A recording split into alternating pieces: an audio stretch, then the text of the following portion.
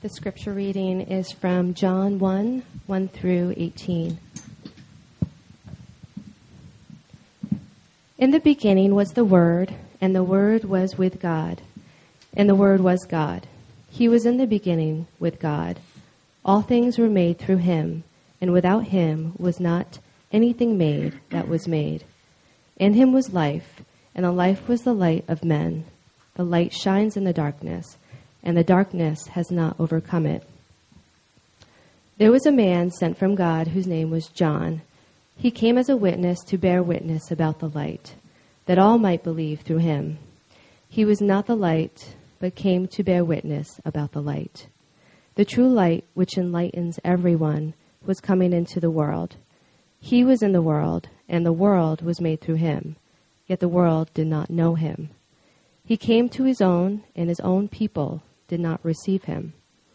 But to all who did receive him, who believed in his name, he gave the right to become children of God, who were born not of blood, nor of the will of the flesh, nor of the will of man, but of God. And the Word became flesh and dwelt among us, and we have seen his glory, glory as of the only Son, from the Father, full of grace and truth. John bore witness about him and cried out, "This was he of whom I said, 'He who comes after me ranks before me, because he was before me.' And from his fullness we have all received grace upon grace. For the law was given through Moses. Grace and truth came through Jesus Christ. No one has ever seen God, the only God, who is at the Father's side. He has made him known." We are starting this week off in a new book, although I would say in so many ways what we are doing is building on what we have been doing for not just the last 12 weeks as we walked through the minor prophets and we anticipated the coming of Christ, but also as we went through the book of Hebrews and we celebrated who Christ is. And so now here in John, we are to see from his own words exactly who he is. Some of you were paying attention this week to the news that a certain currency went from being valued in the pennies to being valued at one point over $1,100. And everyone suddenly wanted to know, what is a Bitcoin? How many of you have even heard of a Bitcoin? If you were paying attention this week, you heard about it because the currency has been going up and up, except when it's not. And like every currency, and this is not an economics lesson, we're not interested in economics this morning, but like every currency, it's based on faith. Right? If any of you still carry dollar bills in your wallet, a few of us probably still do. Most of us just carry plastic now. But that plastic represents dollar bills. We understand when we pull out that dollar bill that is a faith that we are placing in our government, that they will stand behind it, for better or worse. Right? That's what we're doing. We're just simply saying we believe what is standing behind this dollar bill. Now, part of what I've read through the week as the currency, Bitcoin, has gone up and down and up and down from a high of $1,100-ish to this morning, I understand it's valued somewhere around $680. Who knows, in another week, it may be valued back in pennies again. I've read stories about how people have discovered that they have thrown away a hard drive. You see, a Bitcoin, I have no idea what this means, okay? But neither do most of you, so we're going to go on this journey together. It is what's called a cryptocurrency. I don't know what that means. All that I know that means is there is no coin. It's something that you store on your computer. And I read one story about a man this week who had thousands of these on a hard drive that he accidentally threw away. And that hard drive was now valued, if I recall correctly, around $750 million that he had thrown away. This morning, what's it worth? Who knows? But the question has come up, if our dollar bill is based on faith in the federal government, who originated the Bitcoin and what is our faith in? And the answer is no one knows. So I don't know about you, even though I've been reading stories about people this week who have been negotiating with their employer that they might be paid in Bitcoin, I'm not quite ready to go there. Because I don't have faith in a currency that I don't understand even more than the average currency that I don't understand, right? Much less in a currency that's established by who we don't know. This morning, I want to say to you that people do far more than place their faith in something like a currency that we don't understand. They do this in ways far more critical than their finances. They bank life and death and eternity without really ever examining the object of their faith. If your faith this morning is in some idea of a God, what is the foundation of that belief? I talk to so many people and they'll tell me ideas that they have about what God is or what God is not. And my question is always, what is the foundation of your belief? And typically the answer goes something like this: I just believe. I just have faith. And while Oprah may think that as long as you have enough faith, it doesn't matter. It's the Tinkerbell version of faith, you know. As long as you have enough faith, then anything can happen, right? That faith somehow itself is the thing. But I want to say to you this morning, we would not do this in any other area of our life. Why would we do this when it comes to something so critical as talking about life and death and eternity? I can believe with all of my heart that I can fly. But if I jump, and I'm not going to do it because my vertical is measured in the inches, maybe. If I jump, it will demonstrate I can't fly. It doesn't matter how much I believe. Even if all of you clapped Tinkerbell style, I could not fly. Nothing would happen. Why would we base our faith in something that has no foundation? So if you have this idea of God, does it stand on solid ground? If your faith this morning is in science, are you comfortable staking eternity on your finite ability to understand the universe around you? Are you really comfortable saying that there is no God when your eyes cannot see further than these walls? When you cannot examine more than a telescope or a microscope puts in front of you? I hear people all the time talk about their beliefs by saying, I just have faith, as if that mere act becomes enough. John is going to say to us, through this book, he's going to say, it is not enough to merely believe. It's not enough to merely believe. If you're here this morning and you're a Christian, how much do you truly understand? If you would say, my faith is in Jesus Christ, what does that mean? What Jesus do you believe in? How far does that go? What is your understanding of who He is or who He is not? And John is going to say to us, it is not enough to merely say, I'm a Christian. It's not enough to merely say, I believe in Jesus, because what does that mean?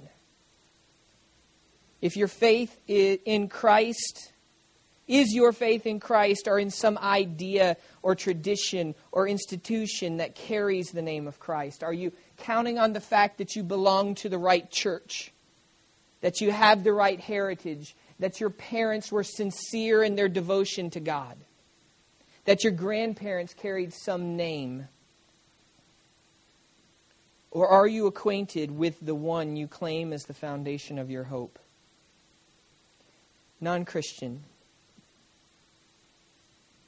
if your faith is not in Christ, then what is it in? My experience has been that most people never examine that question. They never stop to ask the question because they do not want to ponder the answer. They don't want to think about the importance of the question. And if you're here this morning and you're not a Christian, what Christ are you rejecting? Are you rejecting the Christ that you heard about at some church? Are you rejecting the Christ that you've seen in someone else that called themselves a Christian? Or are you rejecting the Christ of the Bible? So Christian, we need to think about what Christ are we accepting? Non-Christian, what Christ are you rejecting? And non-Christian, I would say this, is what you are placing your faith in. And make no mistake, you are surely placing your faith in something. Is it really firmer ground? Or do you just like that it makes no demands of you? You see, a parachute harness, it makes demands of us. Okay? We have to buckle it around us. When you get into your car, your seatbelt makes demands of you. You have to bring it around you and it holds you in place. But if you leap from the airplane and gravity is having its effect on you, you will be thankful for that harness. You will be thankful that it's there to hold you. So are you merely rejecting Christ because of the demands that it places on you that are good demands? John tells us what his purpose is in this gospel. He tells us in John 20, verses 30 through 31. I'm not going to ask you to turn over there. It's going to be on the screen for you. But he tells us specifically what his motivation is in writing this gospel. John 20, 30 and 31, he says, "Now, Jesus did many other signs in the presence of his disciples, which are not written in this book." What is he telling us? He's saying, look, you and I know that you already have Matthew, Mark, Luke. You already have those Gospels. They're out there. You and I know stories as those who lived during the day of Christ, that there are stories that aren't even in those Gospels. We know that those stories are out there. I'm not trying to record everything. John is recording certain things for a purpose. And what is that purpose? Look at verse 31. "But these things that he has chosen to write, these things are written so that you may believe that Jesus is the Christ, the Son of God, and that by believing you may have life in his name." He tells us, right, that you may believe that Jesus is the Christ. Not just that you may believe in Jesus, but that you may believe certain things about Jesus, that Jesus is the Christ, the Son of God. Everything that he's going to tell us is driving us to that conclusion, but not for no reason. Because he says, look, that by believing you may have life in his name. That by believing you may have life in his name. So again, I would say, Christian, is your belief such that you have life in his name? Are you believing in the Jesus of Scripture? John wrote about 65 to 90 A.D., which makes him the latest of the Gospels. He most likely wrote from the city of Ephesus. And he wrote with the idea in mind that there were other Gospels there. Other Gospels that recorded chronologically, that recorded details. John leaves many things out, like any well-fashioned argument, so that everything that is there would drive to one point. That Jesus Christ is the Messiah, the Son of the living God, and that by believing you may have life in his name. It's often been said of John that it is a pool so shallow that a child can wade in, and so deep that an elephant can swim in. You could spend your life studying the book of John. Martin Luther was even given to say that if he only had the Gospel of John and the letter to the Romans, that you would have all of the truth of Christianity contained in those two books alone. So the significance of John cannot be overstated. And this morning, we're going to look at verses 1 through 18, and we're going to move through it quickly, not because there's not much here, but because there is so much here. John 1 through 18, is the prologue of the book. He's going to introduce ideas that he's going to move on to that are going to have great importance in everything else that he says. One commentator called these verses the foyer of the gospel. You walk in and you can see the rooms and you know what's there, and he points you to those things. And if you find yourself this morning frustrated that we don't go into everything that's here, hold on tight, stay with us. We're going to get there as we walk through this great book. So John chapter 1, verses 1 through 18 tells us that Jesus has come. And so the question becomes, what is the significance of Christ's coming? Many people might ask if God speaks. And what John begins with is an expression that God has spoken, that God has expressed himself in Christ. That's the first thing that I want you to understand this morning, is that God has expressed himself in Christ. It is the very foundation point from which John begins. When John sits down to try to discern, what am I going to say about Christ? The first thing that I'm going to say is that he is the expression of God. He is God speaking out into the world so that the world might know who he is and what he is like. So the question must be, who is Christ? What does Christianity actually teach about Jesus Christ? You see, Muslims say he was a good prophet. Jewish people would say he was a good rabbi who has been misrepresented by his followers. Mormons and Jehovah's Witnesses, no matter what they tell you when they knock on their door, would say that while he is divine, he is not God. He may be a God, but he is not God in the same sense that the God the Father is God. And yet John here at the beginning, look, John chapter 1, verses 1 and 2, I want you to see how it begins. He starts with 3 words that should sound familiar to you. John starts with, in the beginning. In the beginning. I want you to understand and I want you to see this. So if you would, keep a finger there, keep a marker there, keep your program there, something else. Turn back to Genesis, all the way back to the beginning. It's not hard to find. Genesis chapter 1. Past the table of contents, past the preface if you've got one. Here we go, Genesis chapter 1. God's word starts in this same way. In the beginning, God created the heavens and the earth. Now, you need to understand this first. If we're to ask the question, who is this Christ? John wants you to understand from the very 3 words that this word that he's going to speak of, this Christ that he's going to point you to, is eternal. This phrase, in the beginning,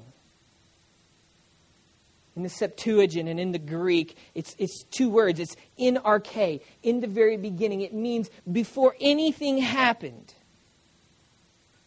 It cannot be understood apart from eternity. There was no point of time that happened before in the beginning. And so when John starts and he points us to this in the beginning, this is what he is saying about Jesus. He is saying that he is eternal. He existed when nothing existed but the necessary being.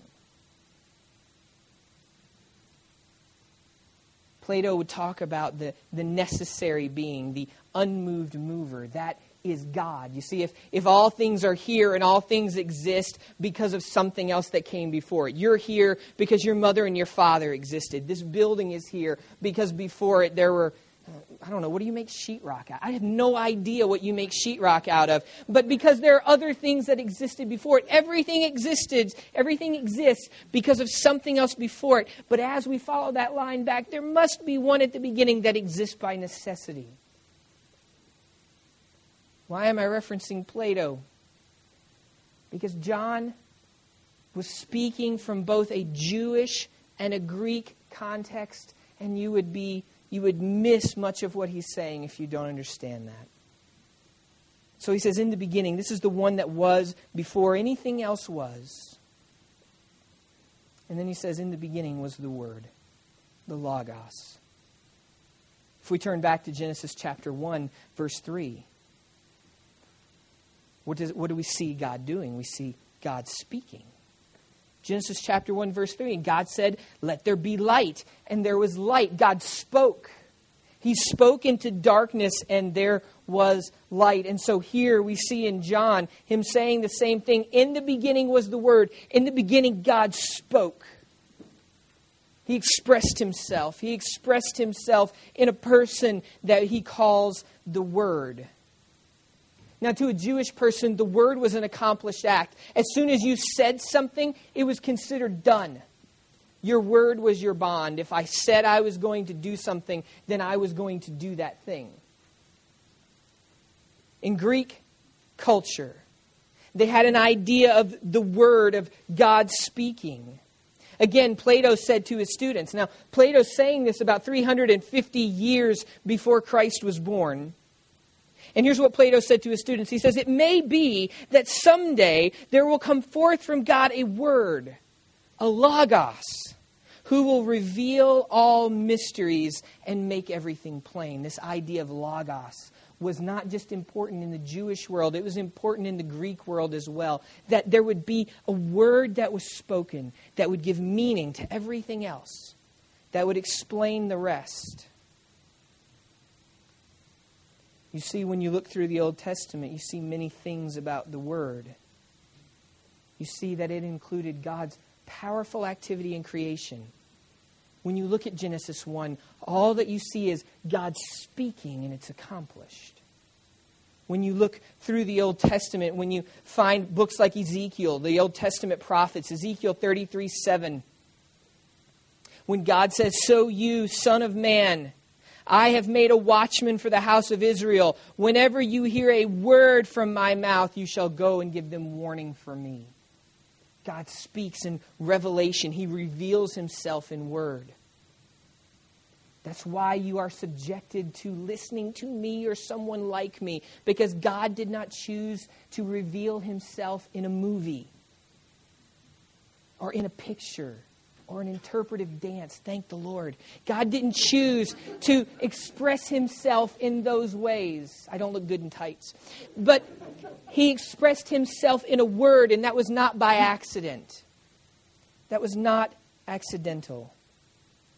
So it was a word of revelation. It was a word of creation. It was a word of deliverance. Isaiah 55:11. He says, "So shall my word be that goes out from my mouth. It shall not return to me empty, but it shall accomplish all that which I purpose and shall succeed in the thing for which I sent it out." When God sends out a word, it accomplishes his deliverance. It accomplishes what he determines that it should accomplish. So John in the early Christian church chose this word to describe Christ, that you might understand and I might understand that he is the expression of God. But he wants us to understand as well that the expression is not less than the one that sends it out. You see, if I tell you to think of an elephant right now, you would think of an elephant. Many of you are doing so right now. Is that idea equal to the real thing? Of course not. Of course not. That's a thought that exists between your ears. It's not the real thing. But John wants us to understand that he was, as the expression, equal. So not only is he eternal, he is equal. He is co-eternal with the Father, co-equal with the Father. Because he says, look, John 1:1, "In the beginning was the Word, and the Word was with God, and the Word was God." Now, not to pick on those people that come and knock on your door, your Jehovah's Witnesses, Mormon friends and neighbors. Love them, talk to them about this, but talk to them about this. Because when they open their translation of Scripture, and it says, "And the Word was a God," and they'll say to you, look, in the Greek, there is no definite article. There's no "the." That the Word was the God. I want you to understand that what they are saying is true. There is no definite article. There is the Word was the God. And that matters not at all.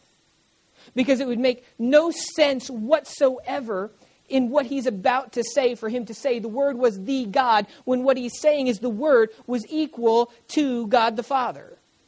He could not be the one only God if there is God the Father as well. Now, don't get lost in the weeds here, okay? Don't get lost in the weeds. What he's saying is, we are the same. That's what John is going to say. We are the same, but you cannot understand this any other way. No self-respecting Greek scholar would say that could be translated in any way other than the idea that he is saying that the Word is equal with God. So when God spoke, he expressed himself in a way in this one that's called the Word,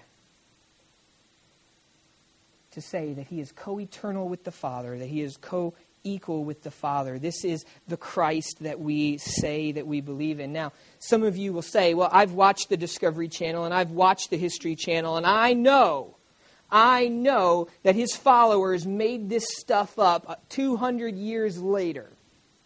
That this was all stuff that was made up after the fact. That might sound good, except for the fact that we have copies of the Gospel of John that have been found in Egypt that date to as early as 125 AD. Now you may say that's 90 years after Christ died. You're right. But I need you to remember that there was no FedEx. There was no information superhighway. Things traveled at the speed of the foot. So if we have Gospels of John in Egypt that traveled to Egypt, in 90 years, we know that John was very, very early, certainly too early, for people to be making things up about Jesus that were not true. So God has expressed himself. John does not begin with the virgin birth or the ministry of John the Baptist to point to the first activity of Christ. He points to the Word. He points to creation. And so we've already talked about this some, but I'm going to deal with this. Secondly, I want you to understand this. Not just that God has expressed himself through the Word, but I want you to understand, secondly, that God has expressed himself through the Word in creation. The first thing that John is going to say is, look, this has happened before. He's going to draw a parallel between what Jesus did in creation to what Jesus is going to do in recreation. I want you to see it with me. I want you to understand, secondly, God has expressed himself in Christ through creation. Look at John 1:1 again. In the beginning was the Word, and the Word was with God, and the Word was God. Verse 2, he was in the beginning with God. He's just making himself clear. All things were made through him, and without him was not anything made that was made. What is he saying? He's saying that not only was he there, but when God created, Christ was the agent that accomplished it. Christ was the one that accomplished it. This is not peculiar to John. Colossians 1:16 and 17 says, for by him all things were created in heaven and on earth, visible and invisible, whether thrones or dominions or rulers or authorities, all things were created through him and for him, and he is before all things, and in him all things hold together. If you've been around for more than a few months, you may remember Hebrews chapter 1, verses 1 and 2. It says, long ago, at many times and in many ways, God spoke to our fathers by the prophets. But in these last days, he has spoken to us by his Son, whom he appointed the heir of all things, through whom also he created the world. God has spoken through Christ in creation. What do we see that he has accomplished in that? Well, let me invite you again. Hopefully you did what I didn't do, and you kept your finger in Genesis chapter 1. Genesis chapter 1. I want you to see these things. Genesis 1:1 again. Many people misunderstand Genesis 1:1, and they think that Genesis 1:1 is a summary for what follows. That's not the reality of what's going on here. Genesis 1:1, it says, in the beginning, God created the heavens and the earth. I want you to understand, this was pre-7 days, okay?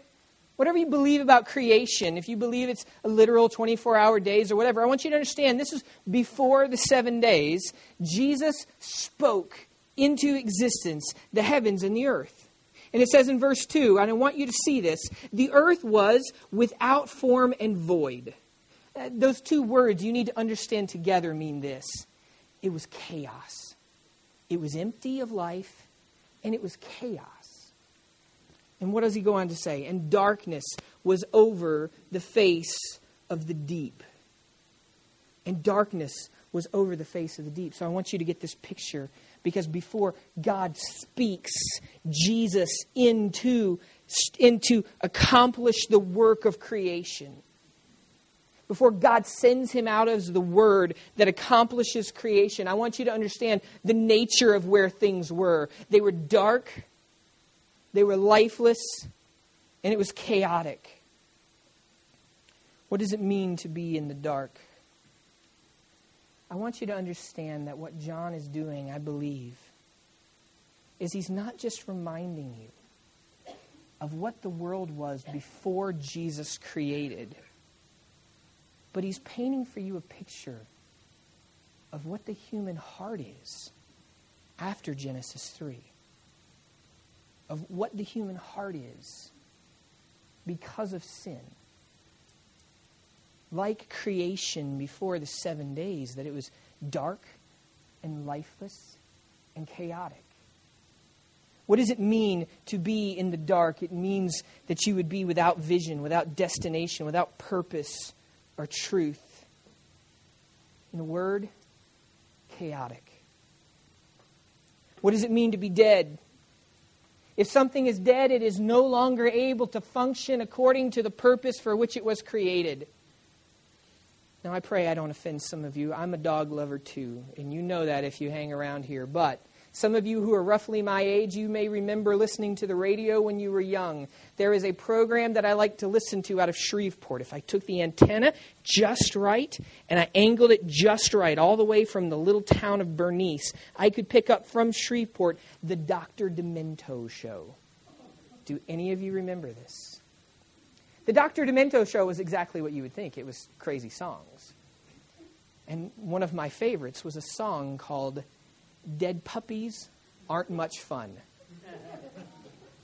He said, they don't come when you call. They don't chase the ball. I know. It's wrong. I just painted an offensive picture in all of your minds. But what I want you to understand is this. Dead things don't accomplish the purpose that they exist for. And what he is saying here is that, now that's all any of you are going to remember anymore. YouTube it later. Don't think about it now. I want to say this to you this morning. Do you sometimes feel adrift, chaotic, without a sense of destination or purpose, beyond the next paycheck, beyond the next Friday night, beyond the next relationship or vacation or whatever else? Are you living for those things? Those things are your purpose. Those things are what you hang out in front of you. Then you are experiencing what John is pointing to. The natural condition of the human heart, impacted by sin. It's dark. It's purposeless. It's without life. And so I want you then to understand that so that you can understand this. If God spoke and Jesus went into creation and he created all that we see around us, then I want you to understand that when we fell, when this became the description of our hearts, that God spoke again.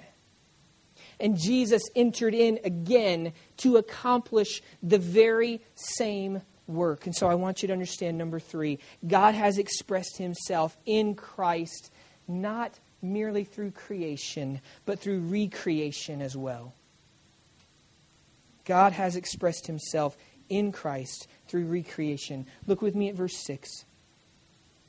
He says, there was a man sent from God. If you were with us last week when we looked at Malachi and we saw the coming of John the Baptist, you understand what he's saying here. God sent him.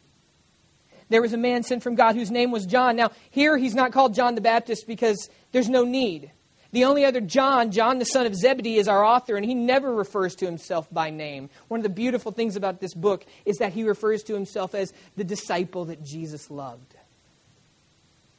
And so he needs no description. He's talking here about John the Baptist. He says, there was a man sent from God whose name was John. He came as a witness to bear witness about the light that all may believe through him. He was not the light, but he came to bear witness about the light. The true light, which gives light to everyone, was coming into the world. He was in the world, and the world was made through him. He's already said to us before that verse 4, in him was life, and the life was the light of men. And now we see him becoming these same things, not in creating the world, but in recreating lost people. I remember once when I was a child getting lost in the woods. And I lived in the country. And if you live in the country, you understand what I mean when I say country dark. It's cloudy, and there's no lights. And all I could see was just a couple of feet in front of me, and all around me was pine trees and nothing else. And I was well and truly panicked. I had no sense. I may be an 8th Cherokee. It didn't matter. I was lost. I was not finding my way. And I stumbled around in the dark from one tree to the next, trying to get a sense of where I was. And then I heard laughter. And I knew this. I knew that I was lost in the woods just beyond our church. I did what I wasn't supposed to do, and I went over to play in the woods with my friends. And at the very least, I was lost. I didn't know where they were. But I heard a voice. I heard laughter. And I began to stumble towards it. And then through the trees, I began to see a light. It was the light of the porch over the foyer to the church. I could see a light and I could hear voices. Now, they weren't looking for me, but just hearing the voices and seeing the light gave me a place to go. And I want you to understand that this is what it is saying about Christ. That while no one came looking for me that night, God has come looking for you.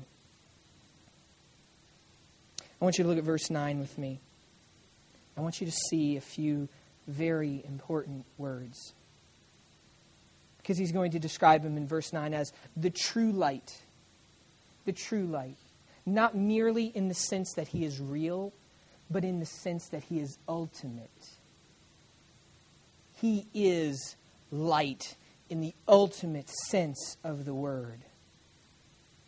The true light, which gives light to everyone. I want you to understand, John is not teaching that all people will come to faith in Jesus Christ. He is not saying that it will give light to everyone that exists. It's not saying that not without exception, but without distinction. It is the light for all people. Not everyone will believe, but everyone may believe. Not without exception, but without distinction. And what is this light doing? It was coming into the world. The light was coming into the world. Now I want you to understand what he's saying.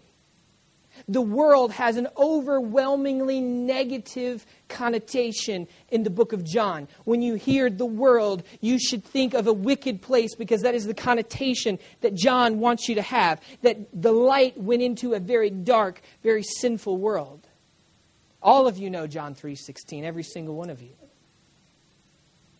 And when you hear John 3:16, for God so loved the world, what you think is, the greatness of God, that he would love everyone. But while that may be true, that is not what John is trying to convey. He is trying to convey the greatness of the love of God, that he would even love the wicked, sinful world.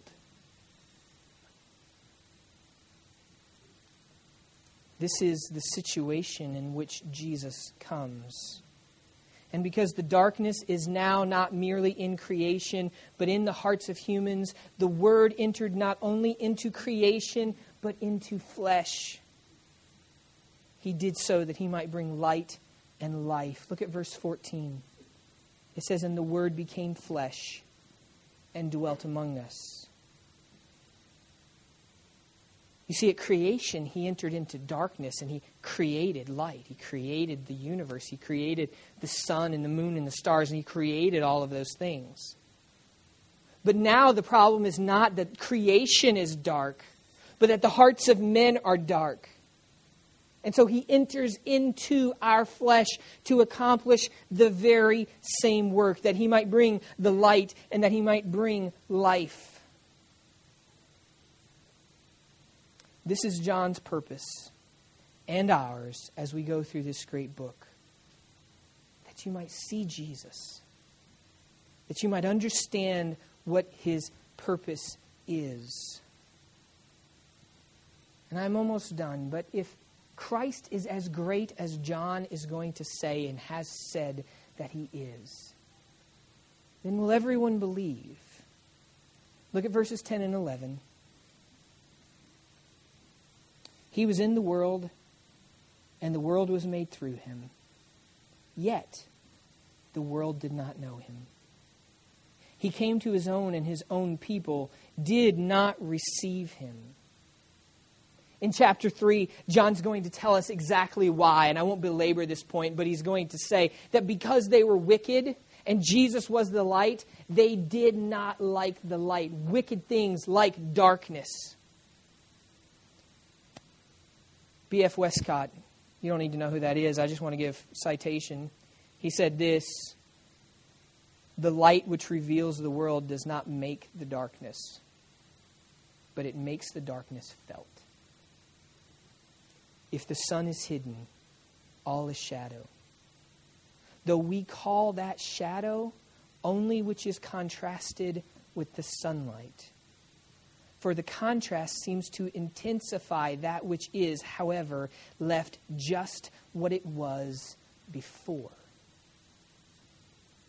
See, before Jesus entered into the world, perhaps before Jesus entered into your frame of reference. Now, I know almost everyone in this room. I know that you've heard the gospel before. But before God spoke Jesus into the world to be the incarnate Son, we were in darkness. And as the light, he shines light and exposes. He doesn't make the darkness, he just makes the darkness felt. You are nothing other than what you were before you became aware of Jesus Christ. But like the light and the darkness, you cannot ignore the light. It does not make you other than what you were before. It just reveals what you were before. So then, are we without hope? He came into the world that he might express God through our recreation. Look at verse 12. Almost done. But to all who did receive him, who believed in his name. I want you to understand these are not two separate acts. The second clause is to explain the first. How do we receive him? How do we come to faith in Jesus Christ? How do we receive the light and the life into ourselves? Well, we believe in his name. This is the gospel. If you're here this morning and perhaps for some reason you've slept all the other times I've talked about the gospel, I want you to understand it very plainly and very clearly. Here is what he is saying. The way that you receive the light, the way that you receive life, is that you trust in his name.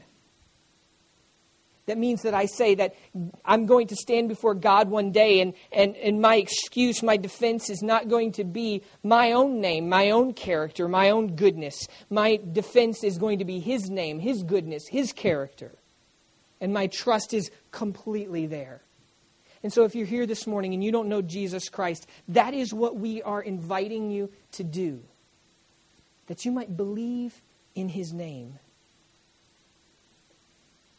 Now he makes the point so that we would understand.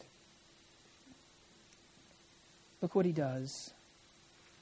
But to all who did receive him, who believe in his name, he gave the right to become children of God, who were born not of blood, nor of the will of the flesh, nor of the will of man, but of God. Christian, why are you saved? If you are saved. Does it have anything to do with you? John says to us, it doesn't. It is God. It is the will of God that saved you. Non-Christian, I would just simply ask, why would you run from such a God? Why would you run from such a Christ? Now, when we seek to understand why they are saved, look at verses 14 and 15. It says, "And the Word became flesh and dwelt among us, and we have seen His glory. Glory is the only Son from the Father, full of grace and truth. John bore witness about Him and cried out, 'This was He of whom I said, He who comes after me ranks before me, because He was before me.'" What did John see when he said those words? He wasn't speaking chronologically. He wasn't speaking naturally. He was Jesus' older cousin, and he says, but he came before me. I see the glory of this one. Why do we believe? Why do we place our faith in such a Jesus? Because we have seen His glory. God opened our eyes to see Him for what He is. And if you're here this morning and you don't know what I'm talking about, my prayer for you this morning is that God would open your eyes that you might see Him. And look what He does. And with this, I'm done. Look at verse 16. "For from His fullness we have all received grace upon grace." What's He saying? From His fullness. He was full. He's God. He has everything. And from that same fullness, we receive grace upon grace. What does that mean? That means overflowing grace. What confidence can I have as a Christian that I am saved? Because I am the object of God's overflowing, abundant grace again and again and again. So non-Christian, do you think that you have found yourself this morning in a place that God and His grace is not sufficient for you? Christian, do you think that God is somehow, you've reached a point that God has said, no more, I'm ashamed of you. I have no more grace for you. You've crossed a line. Into those thoughts I would interject John 1:16. Grace upon grace from His fullness. Would you pray with me?